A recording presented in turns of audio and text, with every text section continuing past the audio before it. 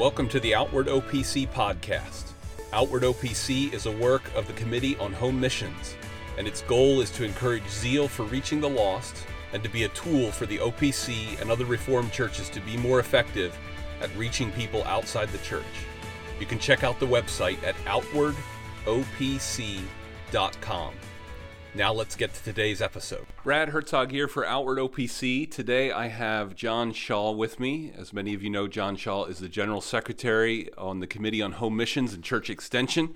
So I'll shift gears a little bit on you again. What do you think has changed? You were a church planter. Now you're overseeing and helping and encouraging and directing church planting. What's different about church planting today than 5 years ago or 10 years ago or 15 years ago? What do you see as you look at the landscape that we all need to be aware of and that we all need to be thinking about, praying about as we continue to move forward? So first of all, there's a significant cultural shift in the last 15 years. I know it's always a temptation to think there's been more changes in my lifetime than there was, in someone else's previous lifetime. But in some ways, that's true. If you think about social, moral issues, and I think it's fair to say, in some ways, the marginalization of a Christian ethic. So, and I'm not saying this is a political statement, but simply as an illustration. President Obama was elected on a platform that supported the idea that gay marriage should not be legal in the United States. By his second inaugural address, it was one of the primary themes of his inaugural address is that gay marriage should be legalized. That's a 4-year shift.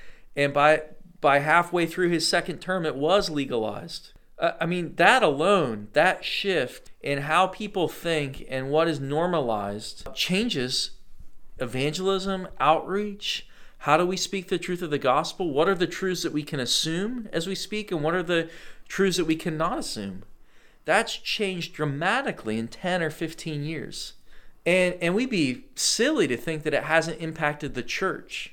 It hasn't impacted our children, who no matter how much we try to protect them from what the world is speaking, you simply can't. It'd be naive to think that our children aren't hearing this message that if you oppose gay marriage, you're a bigot.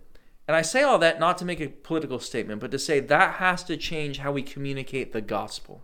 I think another huge shift that was beginning, I was called as a church planter in 2006, and I remember thinking very clearly that the 20-year-olds that were in our church plant viewed the church very differently than people in their 30s and older. Every single one of the 20-year-olds, I think this is true. I don't think there was an exception. Every single 20-year-old in our church was asking questions about the church. Do I really need to be a member of the church? Is it possible for a Christian to be faithful and not be part of a church? They were really wrestling with that. Well, now those 20-year-olds are 30-something. And now everybody under 40 is asking that question. And many of them, including Christians, have concluded that the church is tangential to the Christian life. That's a real issue for us to wrestle with, because we believe strongly that the church is not incidental or tangential, but that it's essential to living the Christian life.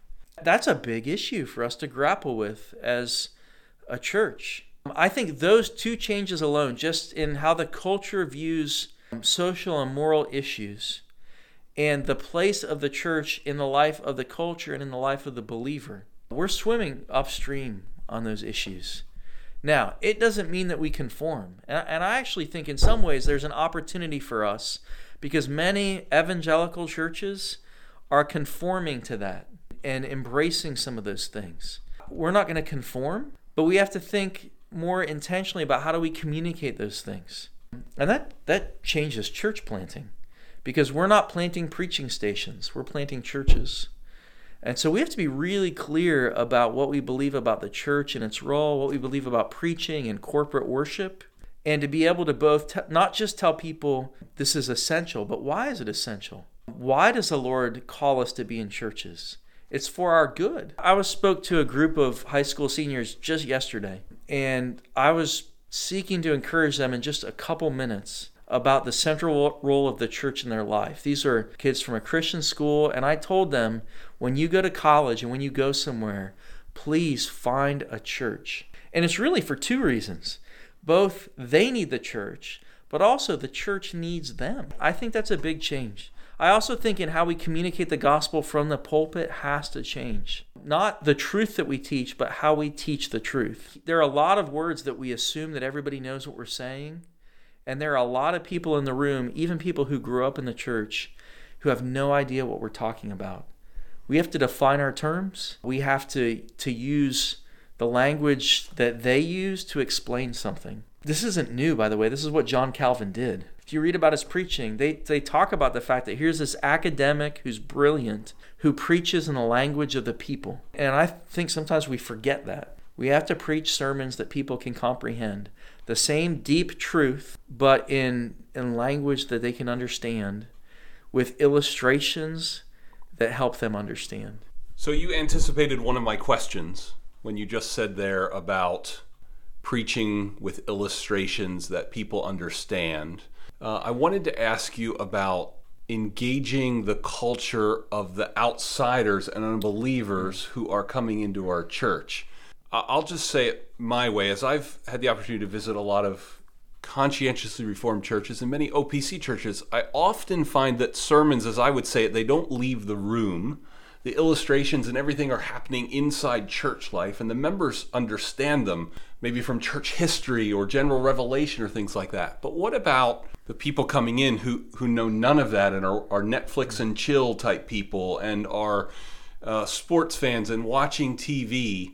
How do you think about that, or how would you encourage church planters and members to think about that? And I'll throw one topic out there. You and I are both fans of the show This Is Us, because let me make it clear, I'm not interested in asking should we be watching Game of Thrones and this and that and all this other stuff, but a show like This Is Us, is that relevant in engaging church? And maybe you can use that to sort of broaden what your thoughts are on that.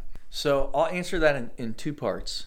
On the one hand, I don't think to be an effective preacher, you don't have to watch, like This Is Us or whatever the show is that everybody's watching.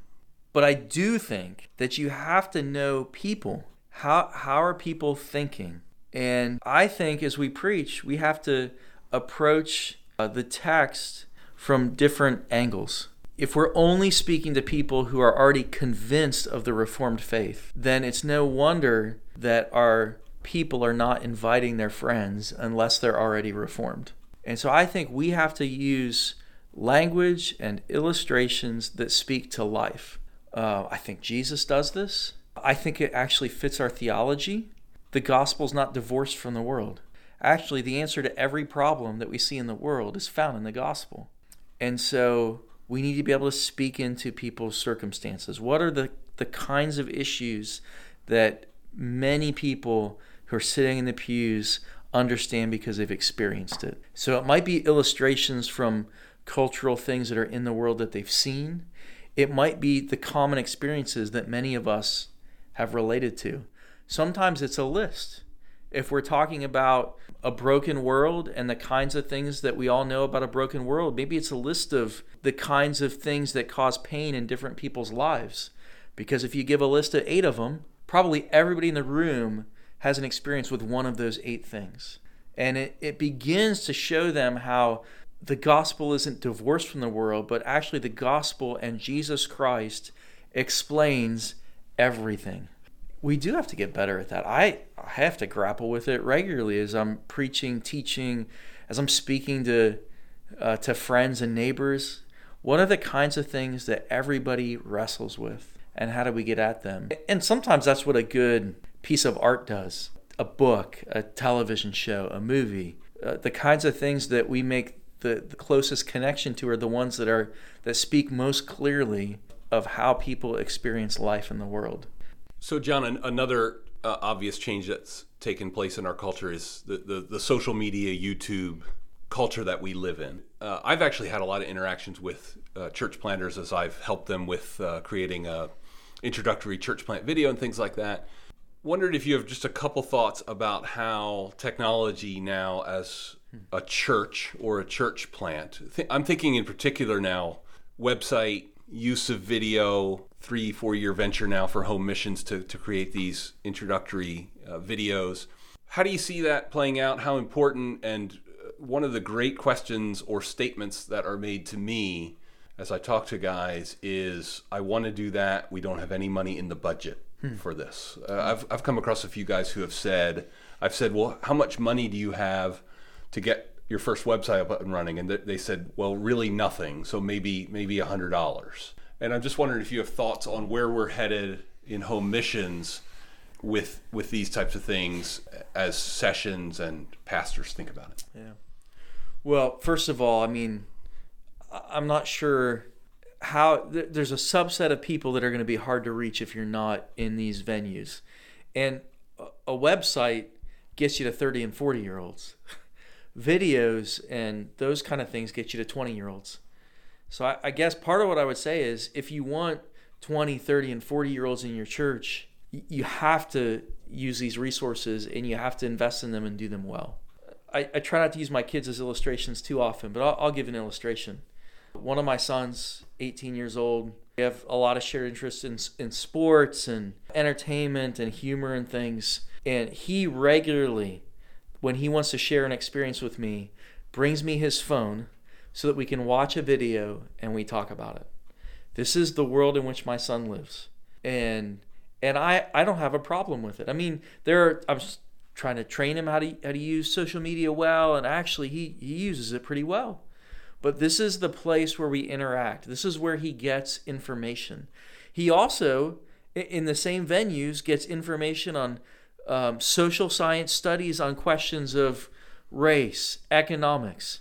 He's doing all of this through his phone, and he is more engaged than I was as an 18-year-old. I've been surprised sometimes at how much information he's digested that he's wrestling with on issues before we ever have the conversation. But they're all happening through web, technology, social media, and almost all, not even through a computer, but through his phone, which is his computer. If we want to reach those people, now my son's in the church and he's reading those things, but if we want to reach people like him who don't already have a natural affinity for the OPC, this is the first place that you're going to meet those people. And so to me, it's not a question of should we spend money on these things, but how much do we need to spend to do it well? Now, they come with all the pitfalls, and we need to understand that. Social media is a dangerous beast in certain ways. You know, you can't have, in my opinion, substantial conversations on Twitter. You introduce things on Twitter, but the substantial conversations happen somewhere else. So I get all the pitfalls of these things, and we have to be really careful how we use social media, because it's not the same thing where if you post something, you erase it 12 hours later and it disappears. It doesn't. It's out there. And so we have to be careful, but we can't ignore them. They're tools that we need to use.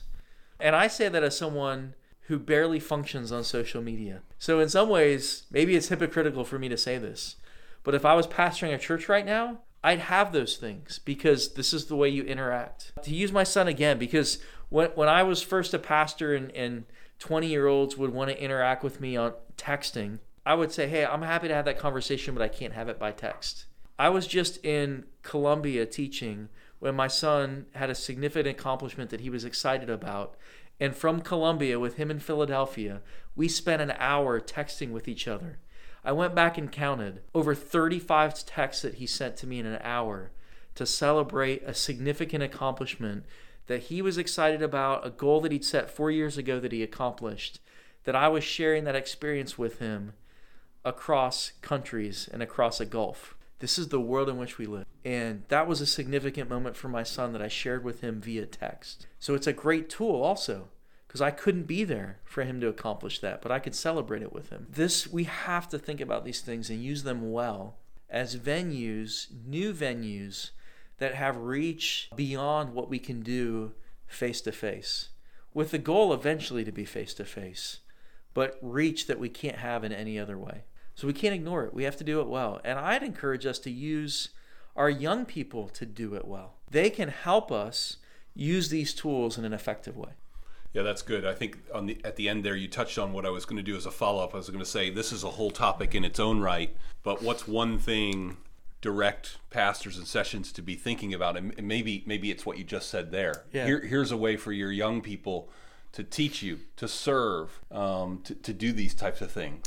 Yeah, I mean, I'll talk about that just a little bit more. My oldest son, so not the one I've been talking about, but my oldest son, when I was a church planner, he was 8 years old when we moved there, and he was 15 years old when we left. And one of the ways that he served the church, he ran the sound system, he handled the sermon audio stuff, and dealt with the technology. That was a great place for him to serve, and he had a more natural feel for it than most of the adults in our church, and he loved it because he wanted to serve in the church, and this was a unique way with skill set and interest that he had that he could serve. Well, if we had a church plant now, and now that he's 20 and he's a computer science major and a communications major, he wouldn't just be doing the sound system. He'd be helping us think about how do we use these technological tools to communicate with people. And we have young people in our church that have these gifts. We want them to serve in the church, and that's part of the way that they're involved in the life of the church is to use their gifts to serve. This is a natural way for some of our kids who live in that world in a way that, me now in my 40s, I don't live in that world, but they do. Why not use those things in a way to serve the church well, where they can invest their time and interests in gospel ministry? I mean, that's something that we should be thinking about. Yeah, and one of the things that comes to mind for me when you say that is just obviously sessions need to think about the finances and things like that and who's going to do it. But if I could put a plug in for one of the things the committee is doing and overseeing is we're trying to model the use of this with Facebook and recently Twitter. We put these things up for people to read, but we also put them up that maybe churches would not have to put time in cultivating and curating broader resources, videos and articles that might engage people, in a way that's helpful, that they don't have to spend the time doing it. And I know a couple of our church plants are regularly sharing things from Twitter or Facebook that we've put up, and it allows them to fill that space to share good resources with their congregation. So people in their church that aren't reading outward or aren't looking at the Home Missions Twitter feed or Facebook feed, but they are looking at their churches. And so that's another tool that we're hopefully providing to make that easy for churches to do that. So John, earlier in the discussion, we talked a lot about what we might call the more relational evangelism. We talked about Rosaria Butterfield's hospitality. And a question came to mind for me. It seems reading a lot of updates, talking to churches are quick to go to maybe a street fair, maybe door hangers, things to let people know that you're in the community. All good things, all things that we can do, and particularly for awareness type of things. Is it fair to say that the resources that you've mentioned, the good examples we see both inside the OPC and from other areas of the church, is Rosaria's approach of a more patient, relational evangelism where we need to be thinking about heading and get really good at and really learn from others? Yeah, I think, if you think about all the different tools we have, we have a toolbox of ways to approach evangelism and outreach. I think this is a tool that we need to add. I think some of our churches do it well. I think we all could do it better. I think we need to be helping our congregation think about relational opportunities to reach people and to add to those other things. So you don't have to stop doing door hangers. In fact, I'd tell you door hangers are great. Do door hangers. Knock on doors and talk to people. And we've had, like Mark Sumter down in Texas, he knocks on doors. He gets lots of invitations and ongoing, like repeat invitations where he's in people's homes 4, 5, 6 times. Talk to them about the gospel. So those are all good things, and we don't want to take that away. But something to think about. There are a lot of our people who, if you tell them what we're going to do is knock on a door and talk to people, they're not going to do it. It's too intimidating. It's a difficult thing to do.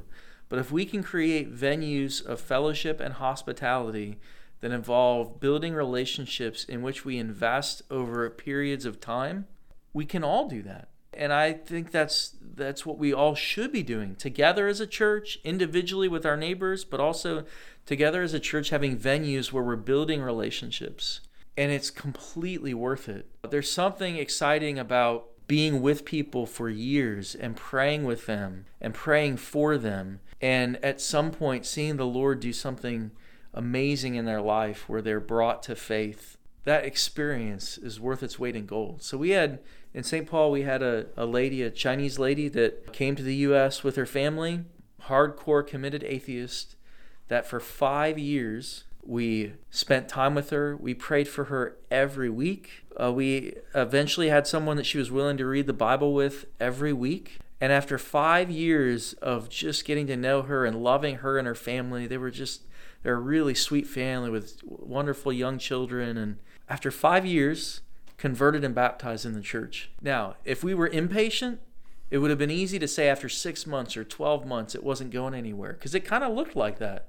It wasn't going anywhere. But 5 years of investment that we saw in this celebration, we had a fellowship meal the same day, a big old cake to rejoice with her.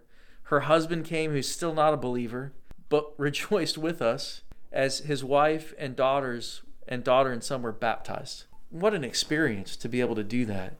And I think those are the kinds of things that we should be doing alongside the other things that we normally do. And I think some of our churches have been doing that, but to see more and more of our churches investing in people's lives, that's effective ministry. And I think Rosaria Butterfield provides a good example, illustration of it. I think it's biblical. So if you think about 1 Peter 3, that classic verse, 1 Peter 3:15, where it says that essentially, if you paraphrase, it says that we're ready when people ask to give a reason for the hope that's within us. That doesn't happen the first time you meet someone. A person asks about the hope that you have in the midst and context of suffering, which is what that chapter and whole book is about. They've seen you suffer well over a period of time, and they know you well enough that they want to understand why you suffered in that way. That's an ongoing relationship in which you've invested time and life. That's a biblical model of evangelism that isn't the same thing as the door hangers, but a different thing. And I just think we need to grow in that. And it's so useful, even if all that happens, and if you could see me air quoting, all that happens is that we make a new friend. And as far as we know, they never come to faith. But I've been enriched by that person. And hopefully they've been enriched by their relationship with me. And we don't know what happens. Maybe, we have this friendship for 2 years and then they move or I move and I don't ever see them again. But who knows if 10 years from now they're not converted and baptized, and that was a step in that process. That's also worth it. And we've all heard those stories of people that we invested in. 10 years later, you hear that person's now in the church. I mean, this is how the Lord works. And what an exciting privilege to be part of that work. Well, this has been great, John. Thanks for taking the time. Especially thanks for the stories and the particulars that people can get a more vivid picture of some of the things you get to see and Al gets to see as you guys travel and see our churches. It's exciting to hear those stories and to be more engaged, and we look forward to doing it again down the road and hearing what's going on. Yeah, if I could just say as a follow-up to that, Al and I are so thankful for the opportunity to serve the church in this way. I am regularly encouraged in my faith to see what the Lord does with instruments that we all have our own weaknesses, but the Lord does amazing things. So we're really thankful to see that and to participate in it and to rejoice as the Lord does some of that work. That's it for today's episode. You can go to the website at outwardopc.com to check out more resources. And you can sign up for our email list where you'll receive notifications when new things are available. Until then, we'll see you next episode.